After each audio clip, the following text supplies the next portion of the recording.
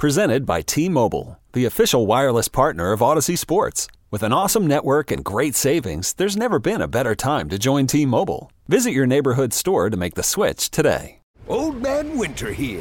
If I had it my way, it would stay winter all year long. Short days, wind chill, black ice, and a good polar vortex. Oh, heaven. Wait, is it getting warm in here? Your cold snap is over, Old Man Winter. Spring has arrived. Spring. Spring is here, which means it's the perfect time to get away in the Hyundai you've always wanted. Visit the Hyundai Getaway Sales Event, where you can get great deals on all of our award-winning Hyundai models, like the tech-filled Tucson and Kona, as well as the spacious Palisade. Enjoy wherever you go with the peace of mind that comes with America's best warranty and 3 years or 36,000 miles of complimentary maintenance. But hurry in, these deals won't last. Add more joy to your journey at the Hyundai Getaway Sales Event.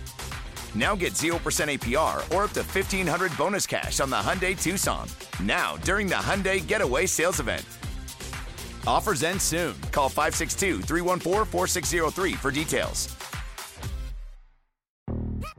Yo, Trey. Kevin, what's up, man? You know, I've been thinking, what would have happened if the NBA never vetoes the Chris Paul trade to the Lakers and we get CP3 in the same backcourt as Kobe in LA? Well, you get a very happy Jack Nicholson for sure. And the Lakers probably win a bunch more championships. CP3 finally gets a ring or two or three, and the Kardashian empire is forever altered. What did you just say? Hey, everybody, I'm Trey Wingo. And I'm Kevin Frazier, and we're teaming up on a new weekly sports podcast from Wondery, Alternate Routes. As former Sports Center anchors and current sports obsessives, we're consumed by all the what-if questions that make being a sports fan so excruciatingly fun. If you're like us, then you also live and die on the fallout from every drop pass. Or play call. Each week on Alternate Routes, we'll take a flashpoint in sports, break down what actually happened, then explore every alternate scenario and the ripple effects it would have caused. Follow Alternate Routes on the Wondery app or wherever you get your podcasts. You can listen early and ad-free right now by joining Wondery Plus.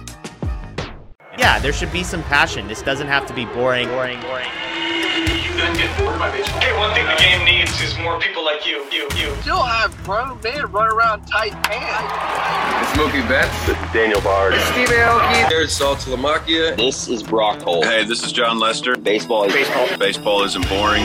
Welcome to Baseball Isn't Boring. Here's your host, Rob Bradford. A quick Baseball Isn't Boring on the go on the day that Alek Verdugo and Alek Manoah are set to face off with one another. Just sort of reflecting on Verdugo's appearance on Baseball Isn't Boring.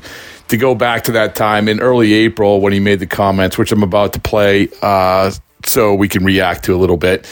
But just to give you some perspective of what's going on, because a lot of people have been asking me, I've been on different shows asking about the Verdugo comments, asking about what I think is going to happen with Verdugo and Manoah, so forth and so on. So if you go back and listen to that podcast in early April, Baseball Isn't Boring, you'll hear that it was Andrew McCutchen and Alek Verdugo back to back, and the topic was showing emotion in baseball. And you listen to the Verdugo interview, and it doesn't go that long. It goes about 6 minutes, but Verdugo talks a lot about how the passion of baseball, the passion of the WBC is coming forth in this day and age of baseball, which is exactly right. And one of the reasons I wanted to talk to Verdugo was because he's coming off the WBC, and as I pointed out, that very first game of the season, I see him get on third and showing this sort of emotion, which sort of was next level. And so when you listen to the interview, obviously at the end of it, the talks about Manoah is sort of unprompted, and you want to use Manoah as an example of, as he said, how he feels isn't done the right way. So today, story comes out in the Mass Live. Good job by Chris Cotillo of Mass Live going up and sort of advancing it from Verdugo's side of things. And this is what Verdugo told Cotillo.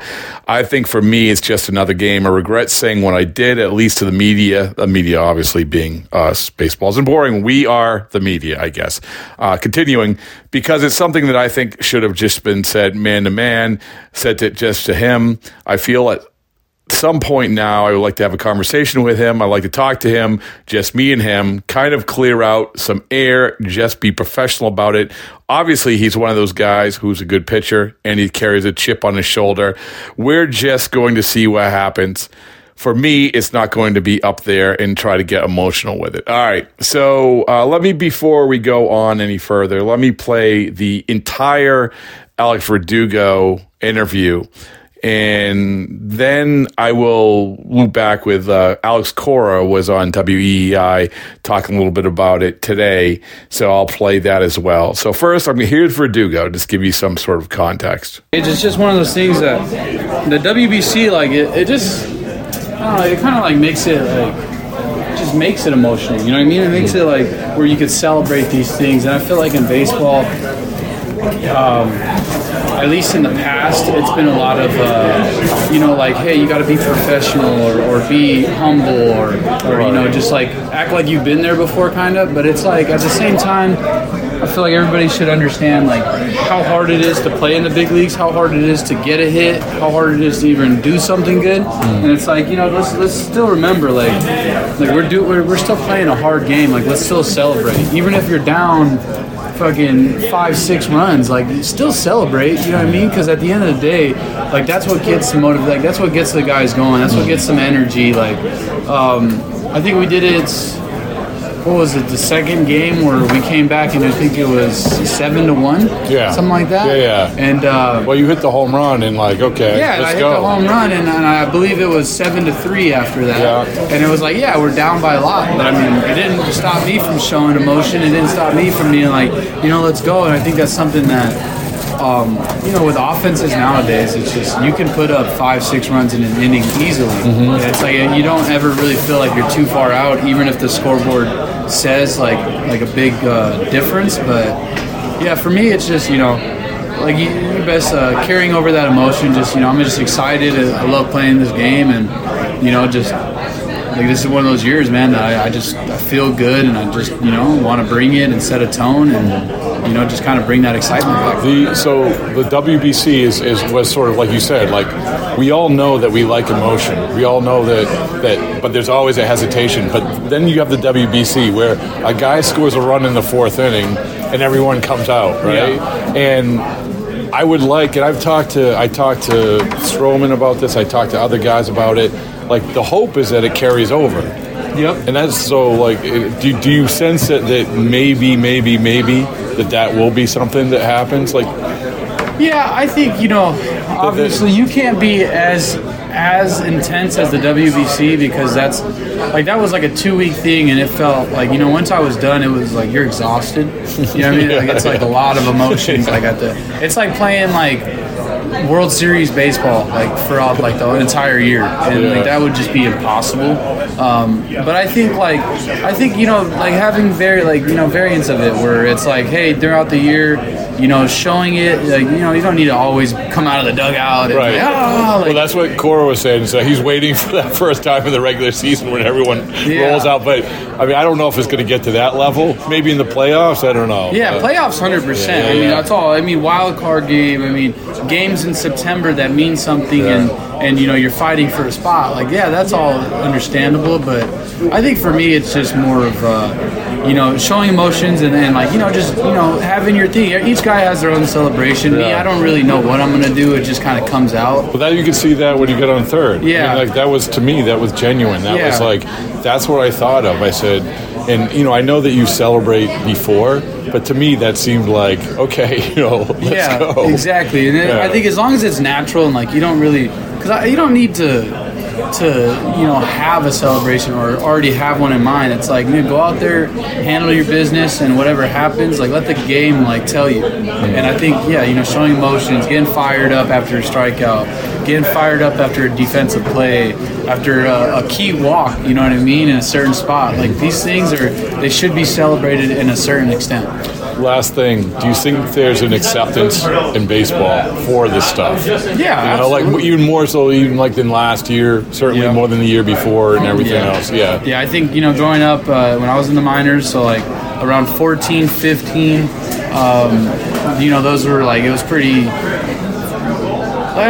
frowned upon to show emotions, and that's where I said like a lot of the older heads were veterans and guys were all like, act like you've been here, this, that, and it's like at the end of the day, I don't need to act like I've been here for 5, 10, 15 years or been here for 1 year. at the end of the day, I love playing this game, and I genuinely get excited. And it's like, you know what? Emotions are good. In a 162-plus game season, you need emotions. You need it. It gets the other guys fired up, whether they're laughing, having a good time, whether they're getting hyped up too. It's just, it's good to show emotions, and, you know, you want to show these kids too. It's like, you know, this is how you do it. Now, with the whole staring down people and like throwing your bat crazy and, you know, like I said, staring down a pitcher or a pitcher staring at you and looking at you and saying some shit, like, it's a little bit different. Yeah. You know, you start going into, like, crossing over into the disrespectful, and, like, I don't really play like that. I don't like that shit. You know, that's when I start having a little bit of problems with it. It's like, you know, like, hey, you want to pimp shit? You want to look at the ball and do whatever you want, skip, hop, jump. Like, look at the ball. Like, there's no reason to stare at the pitcher and be like, yeah, what's up? Yeah. And then vice versa with the pitcher striking out a hitter. Like, you want to get fired up? Like, look at your dugout, like, let's go! You don't need to look at me at the plate and, like, be like, you know, fuck you, like, let's go. Just don't. It's just, you won that scenario. You did. And, you know, like, I think that's when you start getting a little bit muddy. But if it's a genuine reaction and it's for the boys, not directed towards somebody, then yeah. Like, I'll say it right now, I think Alek Manoah goes about it the wrong way. You know what I mean? 100%. I think he does. You can find footage of him in the AAA going like this to hitters. Yeah. You know what I mean? He last year telling Frenchie and Bobby like go sit and shit like that, and it's just like, and looking right at him. Yeah. So it's like, you know, shit like that shit just pisses me off. And like I said, it's not the way it should be played. It should be played like you're celebrating it with your team. You're not disrespecting another player who's, you know, at the end of the day, we're just trying to compete, man. That's it. Okay, so as you heard, Alek Verdugo clearly had this on his mind, clearly wanted to get his point across about Manoah. So Cora was on WEI Weekly Appearance, and you listen to him a little bit, and he's sort of focusing the whole thing on one incident last year where Manoah's yelling at Bobby Dahlbeck, yelling at Frenchie Cordero, and I get where Alex is coming from in this respect. Well, first off, let's listen to Alex Cora, what he said on WEI. Alex, I know that Alex Verdugo had some comments about Alek Manoah in terms of him peacocking it on the mound a little bit, staring guys down. What did you make of the comments that Verdugo said a while back? I know he wants to clear the air with Alek Manoah, but is that a thing that guys in the box and guys on other teams think about if you have a perceived dink on the mound? I think it was two at bats last year that Manoah struck out Frenchie and Bobby last year, and he screamed at them, and that's when, you know, people took exception. But we understand how he works. We understand how he works, you know, on the mound, and he's really good. And he pitches with a chip on his shoulder, and he's very emotional. But I think it was more about those two at-bats. You know, it was in the middle of summer, and I think he struck out Frenchie and Bobby back-to-back with bases loaded in the fifth inning, and he screamed at them. So, and I think people are making a bigger deal. I know Alex went public with it, or, you know, in some podcasts. But from our end, he's a tough customer, man. He's a big bully out there, and he's been good against us throughout the years, you know. So hopefully today we can get to him. So, Alex, I know you said people take exception to it. Do you take exception to it? I don't care about the celebrations, to be honest with you. I think I'm all in for that. I think it makes baseball fun. You saw it on the WBC. You see it in the playoffs. You know, I had conversations with guys that played in the World Classic, and they love the fact that teams, after a home run, they were sprinting to the plate to greet their teammates. You know, the whole going back and forth and screaming at each other. I don't buy that. You know, I think you celebrate your thing and you move on. You know, like you do your thing and you celebrate your accomplishments. You know, if you struck somebody out or you hit a homer, you hit a big double. You saw Valdez the other day in his first big league homer, man. It was like Game 6 of the World Series, and we love it, you know. And we live in an era now that Wrigley Field, Dodger Stadium, Yankee Stadium, Fenway Park, when you hit a home run, you know, there's a light show, you know. So we have to kind of like move on, accept this, and I think the fans they love it, and I think the players, the vast majority of them, they don't care about it. They actually enjoy it. So I get where Alex is coming from. There's a lot of Alexes here, or Alex and Alek. I get where Cora is coming from when he says, well, this is an isolated thing about what happened with Dahlbeck, what happened with Franchi. But, I go back. There's been other incidents with Manoah, with the Red Sox, and it's just been chirping, obviously, but this is more than just that. I mean, that was one incident, and clearly it was out there for everybody to see. I thought that was really interesting. It's sort of what lent itself to what we were talking about with the original podcast with McCutcheon and Verdugo, of what Cora talked about when it came to showing emotion in baseball. That's what we were getting at initially, and then sort of Verdugo threw in the Manoah thing. But who knows what's going to happen, but just to give you some context, in synopsis, at that point of the interview, Alek Verdugo clearly took issue with a lot of the way that Alek Manoah went about it. He said as much. We don't know what's going to happen, and Verdugo is coming back on the comments a little bit. As he said, he wanted to talk to Manoah at some point. Yeah, so we'll see. But the overall point is emotion in baseball, not a bad thing.